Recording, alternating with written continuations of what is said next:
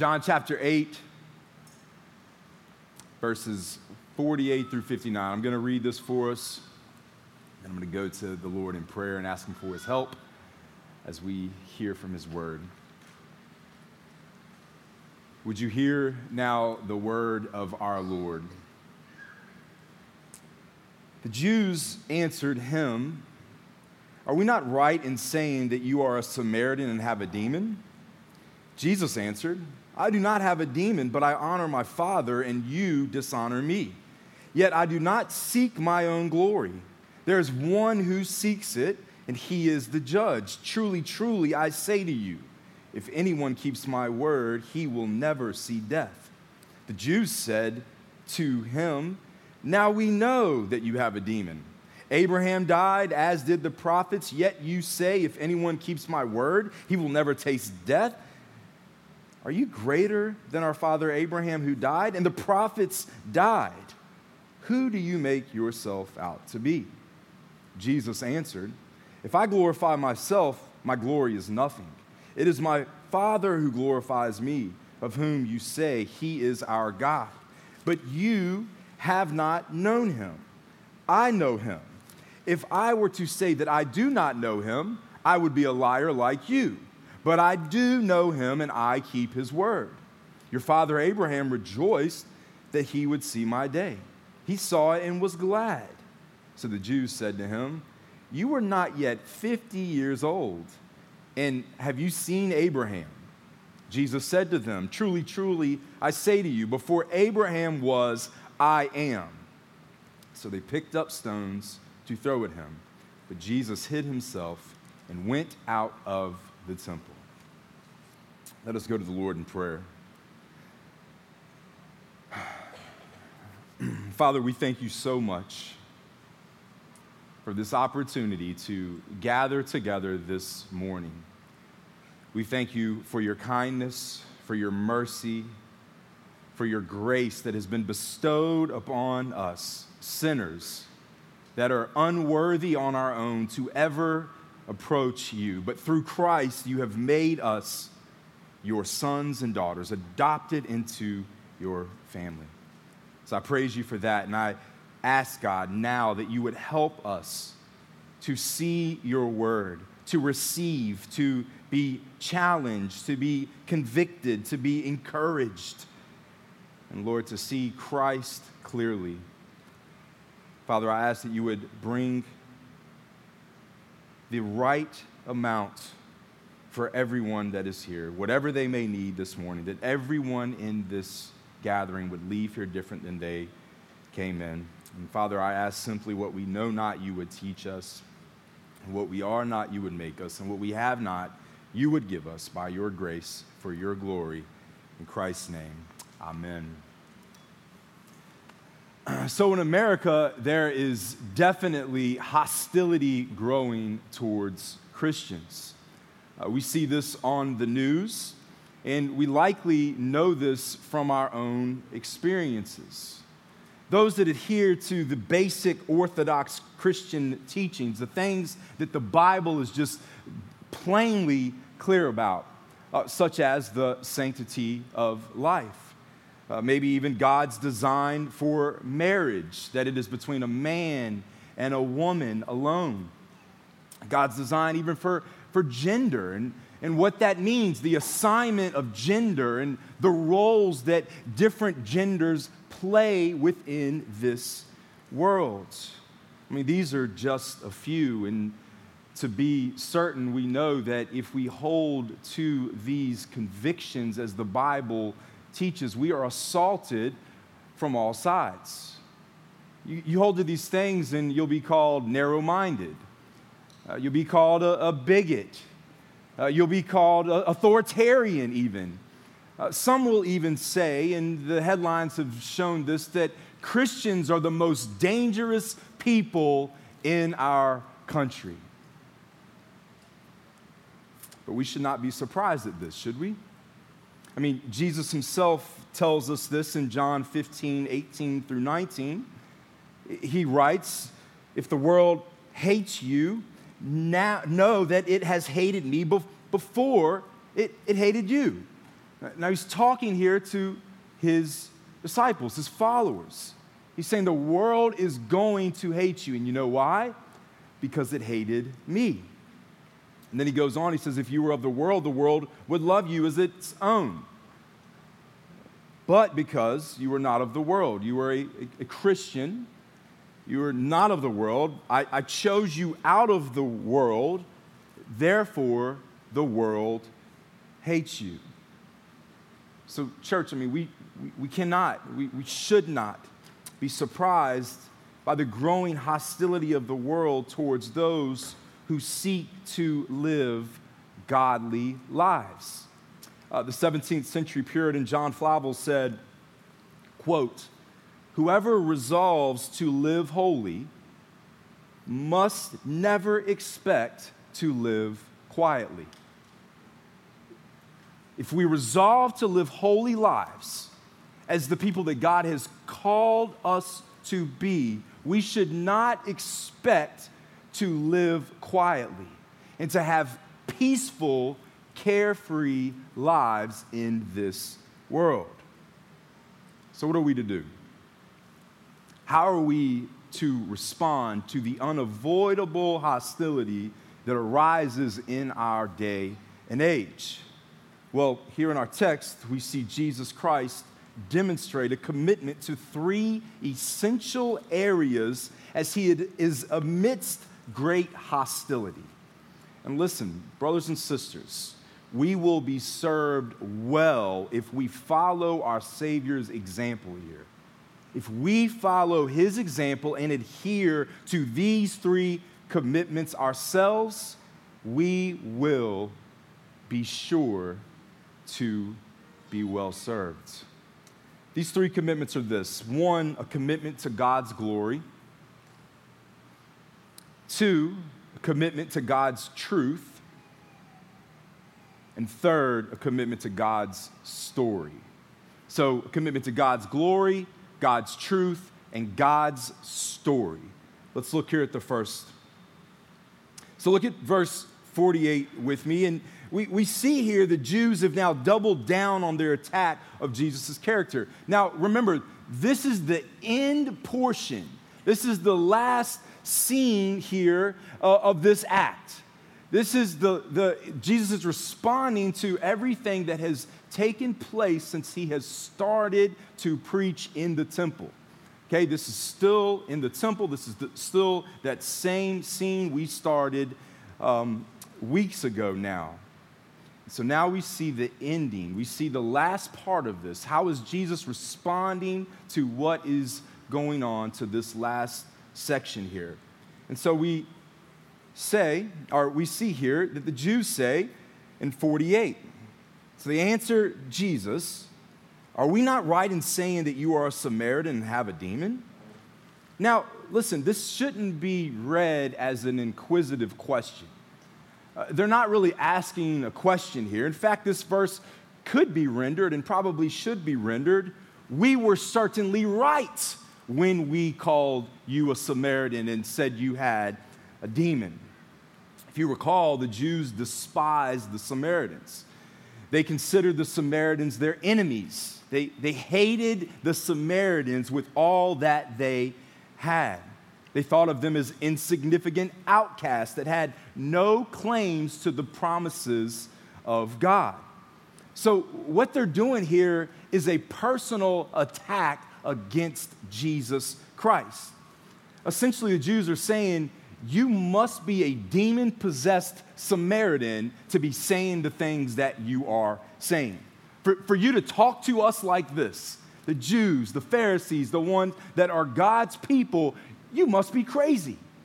You've got to be a demon-possessed Samaritan, our enemy, to ever speak to us in this manner. Now, I want you to pay close attention here. I want us to notice how their lies here really follow the pattern of this overall story that has once again started many verses back. We remember that some refuse to believe Jesus' teachings, right? They've refused his teachings. They don't want it. They pass up on the offer to drink from the river of living water. They don't want that. Nope, don't want it, Jesus. You can keep that for yourself. Some reject the invitation to follow the light. And what do? They continue to walk in darkness. They say, we will continue to walk in darkness. We want nothing to do with the light. And Jesus tells us in verse 44 why this is.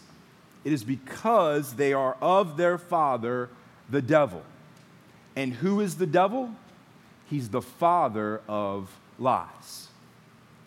So what they are doing here is showing that in all their ignorance and their hostility, they have believed this lie.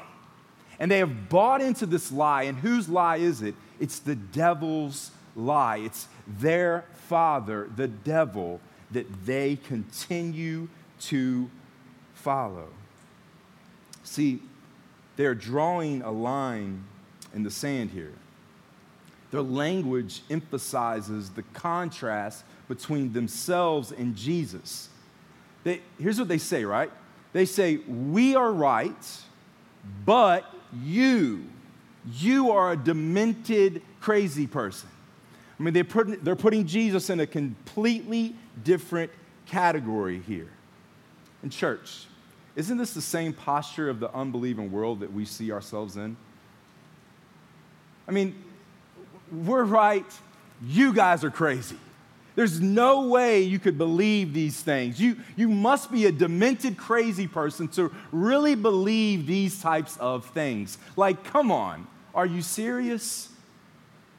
We see this all over. I mean, Christians are attacked and accused of being crazy or demented for believing in orthodox Christian values. So we must pay close attention to what this text teaches. And we should not be surprised or shaken when we are attacked for genuine Christian beliefs. So how do we respond? How do we respond to this type of hostility here? Let's look at Jesus' response in verse 49.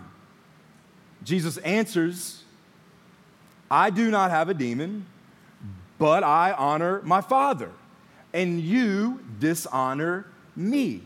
Now, look at how Jesus really mimics their emphasis of the contrast between them. He says here, first, I'm going to rebuke this claim. He says, I don't have a demon. And so he rebukes the claim, rebukes the attack there. Then he says, I'm going to draw a line just as you have. Okay, you think there's a line. You're right, there is. And here's where it actually is. He says, I honor my Father. You, on the other hand, you dishonor me.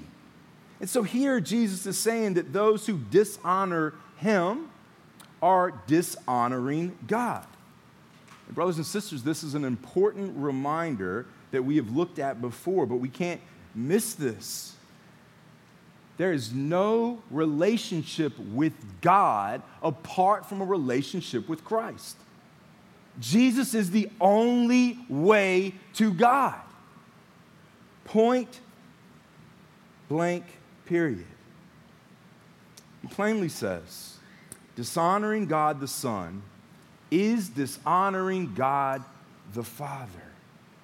Remember, this group really prided itself on the idea that they were God's people. They thought of themselves better than others. They thought that because of their pedigree, because of their lineage, because of really how they presented themselves, they were indeed better than anyone. And here Jesus is letting them know that their disrespect towards him is in fact proof that they don't follow God like they claim to do. I mean, maybe you know somebody like this in your life that just claims to be a follower of God. They love God so much, but they dishonor Christ in their words, their actions, and how they live. And Jesus isn't done yet. Look at verse 50. He continues to advance his argument further, telling this group that his mission is about God and God alone. He says, "Yet I do not seek my own glory. There is one who seeks it, and he is the judge. So listen, here we see Christ's unwavering commitment to God's glory. Listen, Jesus is not after his own fame and recognition here. He's not just after his own self-promotion. He is all about God's glory. And furthermore, he isn't interested in gaining their approval. Jesus says, there is one who judges correctly. It's God.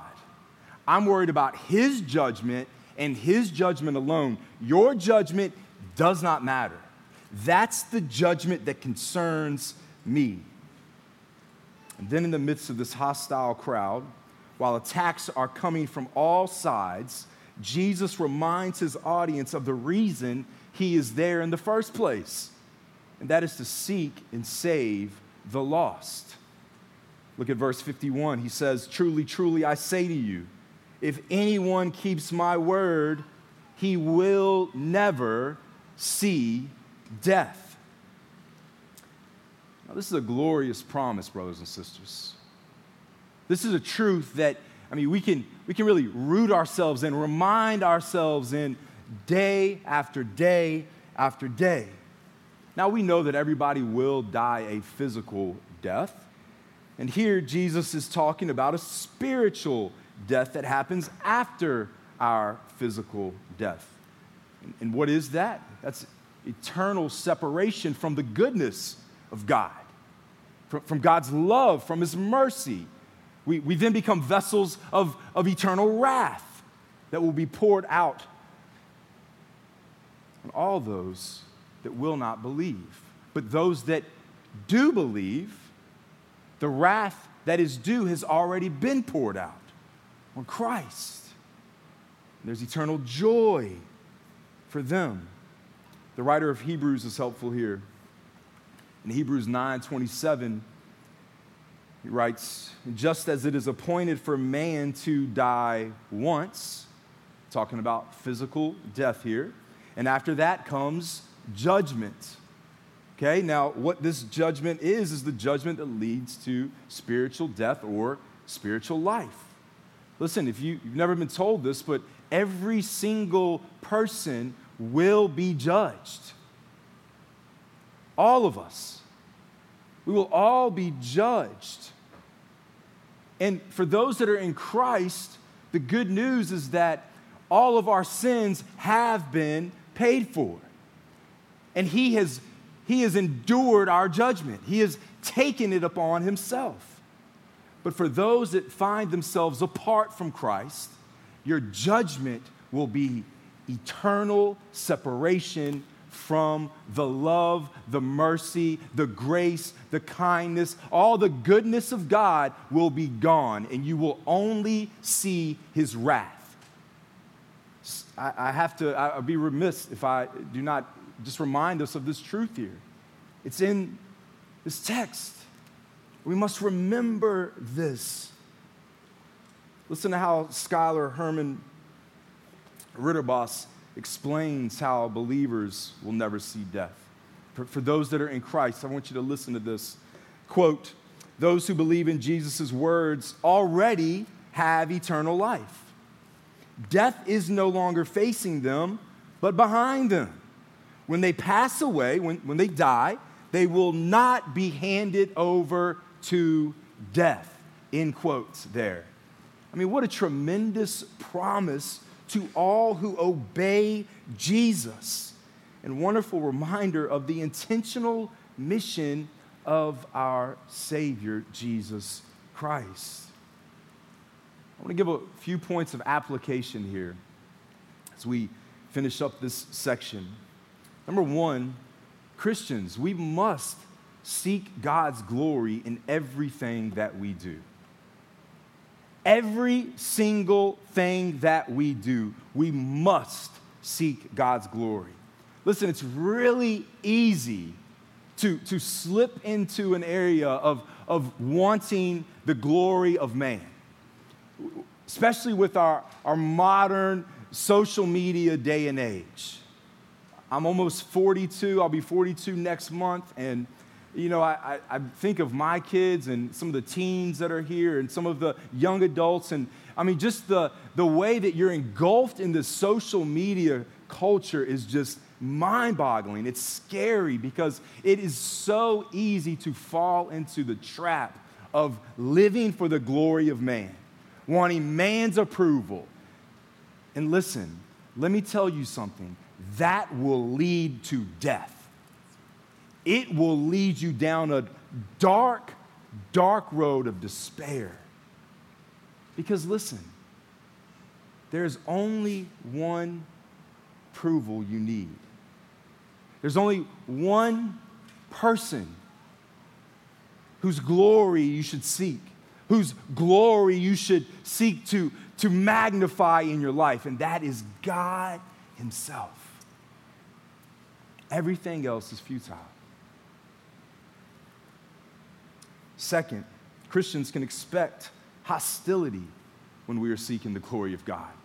So don't think this is going to be easy. It's not easy when we're living this type of life. So just as we saw here, just as we see in this text, listen, people are not going to like how we live when we live according to God's word. Those that hate God will hate us. Accept it. That's the way it's going to be. But listen, this leads to the final application here that I want to make here, is that when we are practicing the living and trying to live for the glory of God in all that we do, filtering everything that we do through is this glorify God? If so, I'm going to continue to do it. If not, I may need to leave it aside. But listen, when we are faced with hostility, we must not use the world's means of fighting back. See, the world, they resort to name-calling, character attacks. We can't do that, brothers and sisters. We must not be those types of people. We must do what Jesus does here and stick to the script. This goes for spouses, goes for when you're talking to your children, the way you're talking to your parents, goes the way you talk about your coworkers and coworkers to your boss. Students, doesn't matter who the person is. We all must make sure and ask God to help us and prevent us from falling into the same category as the world when we are facing hostility. So we've seen Christ's commitment to God's glory. And second, we see His commitment to God's truth. Look at verses 52 through 53 with me. The Jews said to him, so they're responding, "Now we know that you have a demon. Abraham died, and as did the prophets, yet you say, if anyone keeps my word, he will never taste death. Are you greater than our father Abraham, who died? And the prophets died. Who do you make yourself out to be?" So once again, they're responding to Jesus' words here, what He has just said in verse 51, where He says, if anyone keeps my word, they won't see death. But listen, they don't get it. They don't understand what Jesus is saying here. The Jews don't understand that what Jesus means when He says they won't see death, that those who follow Him, obey His words, will not see death. They only think physically because they do not have spiritual eyes to see the meaning of Jesus' words here. So what do? They accuse Jesus of gloating, of acting as if He is just greater than everyone else, greater than the prophets and Abraham who have died. And listen, we all know that Jesus is far greater than Abraham and the prophets. I mean, you could take all the spiritual juggernauts and all of Scripture and add all the pious humans that have ever walked the earth, and you could put them all together, put them on one side of the scale, and Jesus on the other, and it will not even tip the scale of the glories of Christ. Jesus is supreme. But still, Jesus is not gloating here. Jesus is not putting himself on a pedestal. He's not seeking his own glory, and he explains this. Look at verse 54.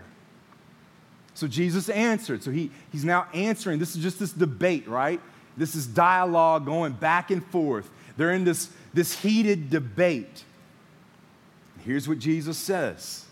If I glorify myself, my glory is nothing. It is my Father who glorifies me, of whom you say he is our God. So what does Jesus say? He says, I'm not glorifying myself. He says, I don't seek my own glory. Rather, it is my Father, God the Father, the one that you call your God. Yeah, he glorifies me. The one that you claim to know, yeah, he glorifies me. He doesn't change his message here. I mean, Jesus does not retreat. He's not changing his message and trying to accommodate them in any way, shape, or form here. I mean, he's not backing down because of the continued attacks. I mean, it's the same thing that Jesus has been saying over and over and over and over again. I am God. You don't know God. And you're proving it by the way that you live. And then he continues. Verse 55, but you have not known him. I know him. If I were to say that I do not know him, I would be a liar like you. But I do know him, and I keep his what? His word. I keep his word. Church, here we see Jesus clearly communicating that he is committed to God's truth. I mean, he is God, so he's committed to the truth of God. Listen, it doesn't matter how much these Jews insult Jesus or how much they insist that he is wrong. Jesus is tethered to the truth here. He will not compromise. Jesus says, I will not be a liar like you. He says, I will stand on the truth of God. And again, what pattern does this follow? That they are whose? Their father's the devil, the father of lies. So what does this mean for us? Well, first, we must remember that oftentimes those who are hostile towards Christians will not relent. They won't back down. They're not going to just somehow decide that they don't want to attack us anymore because now all of a sudden they've seen the light. Now, we pray that that happens, but oftentimes that is not the case. Listen, hard hearts often grow harder. We see that all the time. That is what happens many times. And so as Christians, listen, we must stand on the truth of God and not succumb to pressure. We must stand on the Word. We must stand on what God has revealed to us through His written Word. And we must say, this is our final authority. I love you, but I'm going to have to disagree. And I'm going to have to continue to disagree as long as you disagree with the Word. Another thing to note here is that what we do see and what does happen when Christians do compromise on God's truth, who are they aligning themselves with? The devil. They're helping the devil to accomplish his work. They're putting themselves in the category of the father of lies. And brothers and sisters, we must be careful. We must stand on God's truth. So a question to ask yourself, right? I mean, do you find yourselves committed to God's word? Do you find yourself committed to God's truth? Or maybe you're following the father of lies, the devil himself. Maybe you're following the liar, the murderer, Satan. And there's a lot of different ways that can play out. It can play out in things that you believe, can play out in ways that you act out. What are you holding yourself to? Brothers and sisters, we must be people committed to God's truth, as Jesus demonstrates here. There's no other option when dealing with hostility. Like we don't have any other answer. We don't have anything to offer anyone but the word of life. Philosophy, man's ideas, different type of plans to create a euphoria in this world are all empty. They are void of God's word.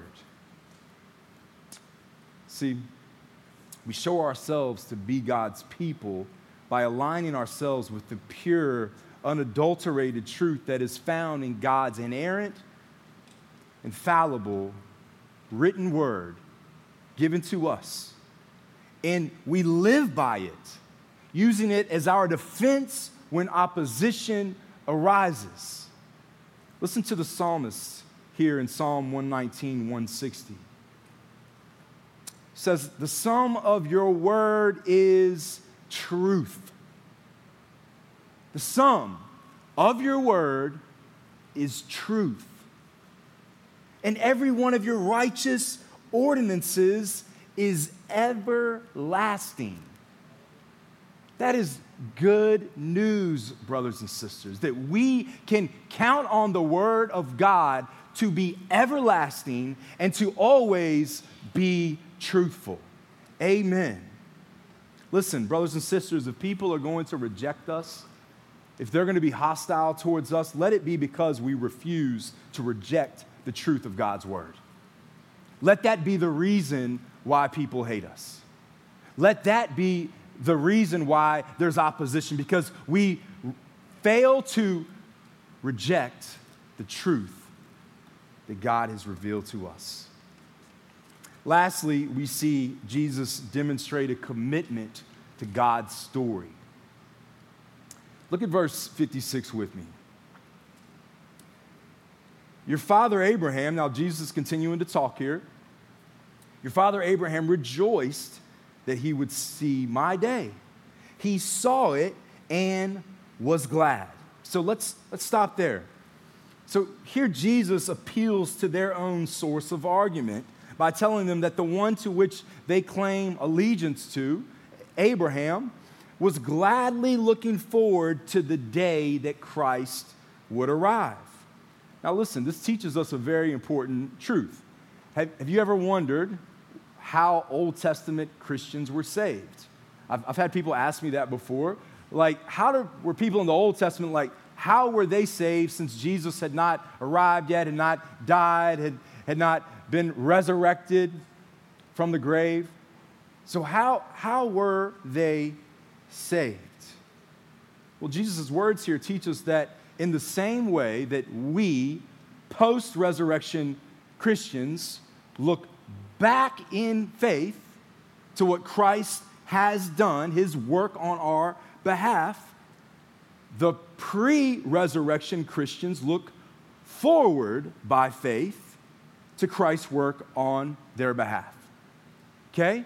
And then all together we wait by faith to see Christ's return. turn over with me real quick to Hebrews chapter 11. Hebrews chapter 11. It's towards the back of your Bible. Hebrews chapter 11. It's very helpful here as we look, really, this is called the Hall of Faith sometimes, and because it just walks through all these just juggernauts of Scripture, of Old Testament that just loved God and served Him and followed Him. And so look here at verse 1. We're gonna skip around a little bit. I want to really focus in on some of what we're talking about Abraham here.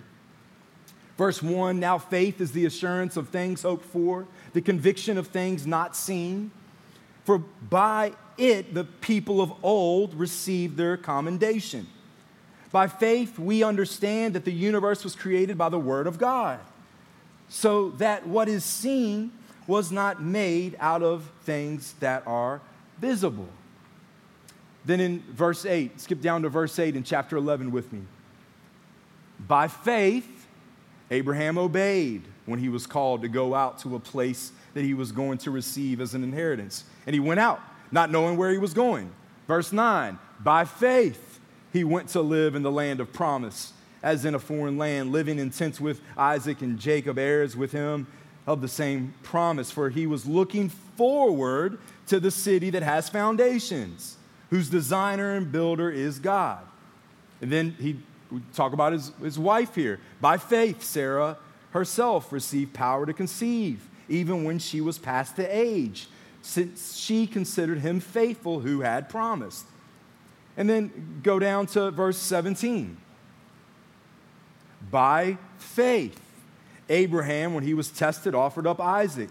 And he who had received the promises was in the act of offering up his only son, of whom it was said, through Isaac shall your offspring be named.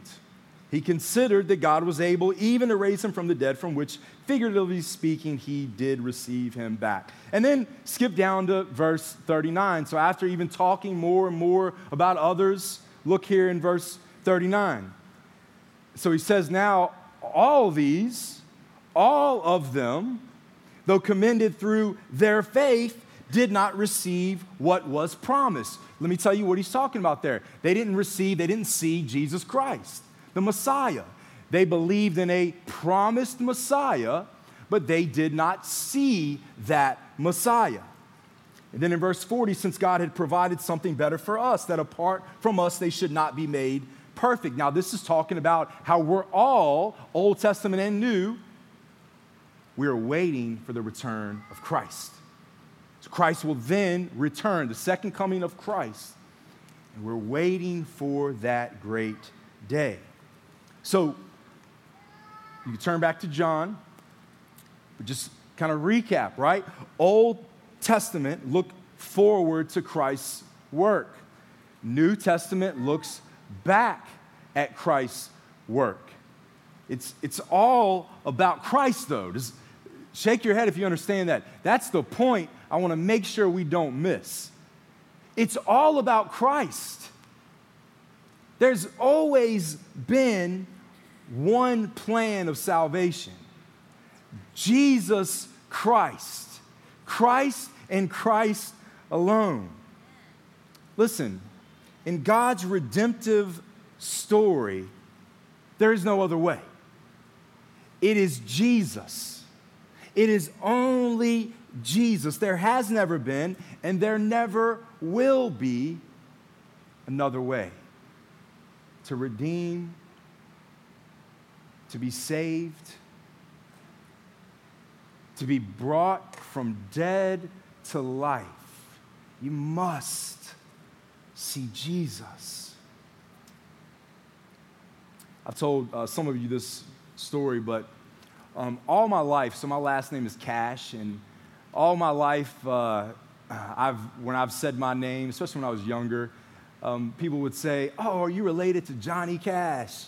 And I would always say, "No, I'm not," because actually I didn't think I was. But now I actually answer, "Yes, I am," because about 6 months or so ago, my cousin was doing an Ancestry.com thing, and she found out that Johnny Cash is actually, his family's from Amherst, Virginia, and he's a distant cousin. So now when people ask me that, I'm like, yep, I'm related to Johnny Cash. It's pretty cool, right? My kids love Johnny Cash. You know, we love listening to Cousin Johnny, as we like to call him now.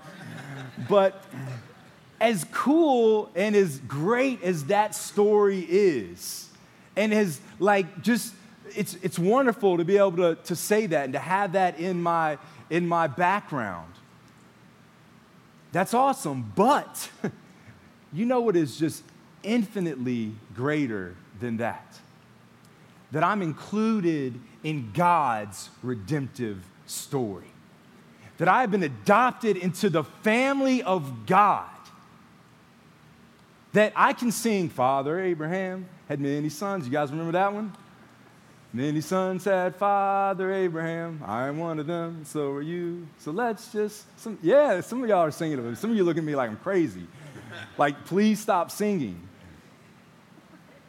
But the point is that we as God's people, we have been adopted into the family of God through Christ's work.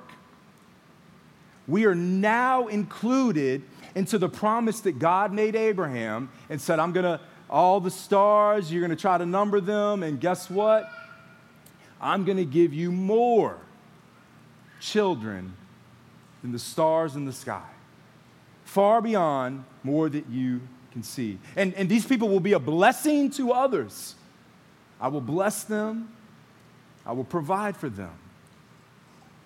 Brothers and sisters, if you are a Christian, this is your promise.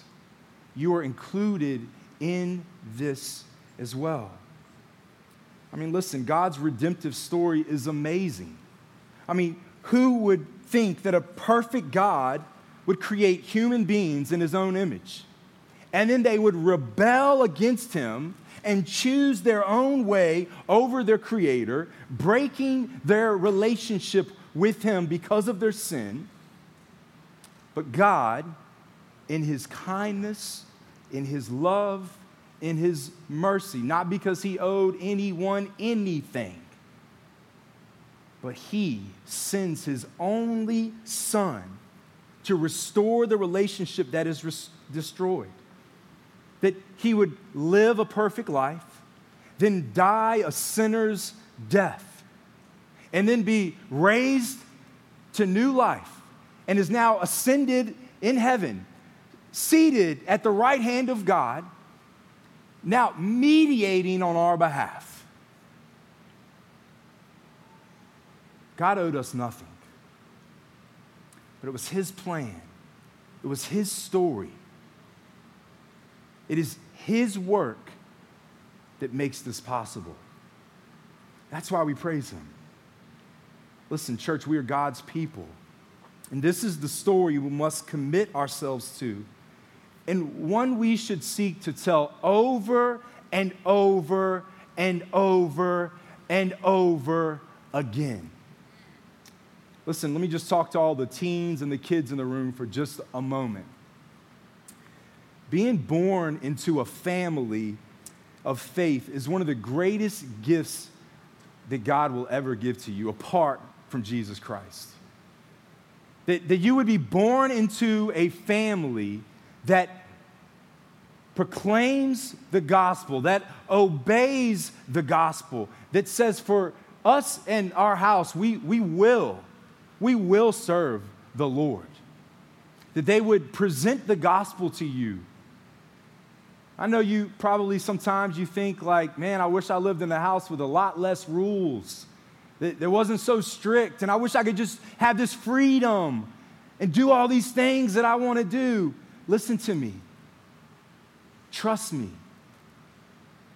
God's protection for you, God's care for you is evident in the home that you're in. And Lord willing, the home that you're in will continue to proclaim the truths of Scripture to you over and over and over and over again. And by God's grace, you will repent and believe.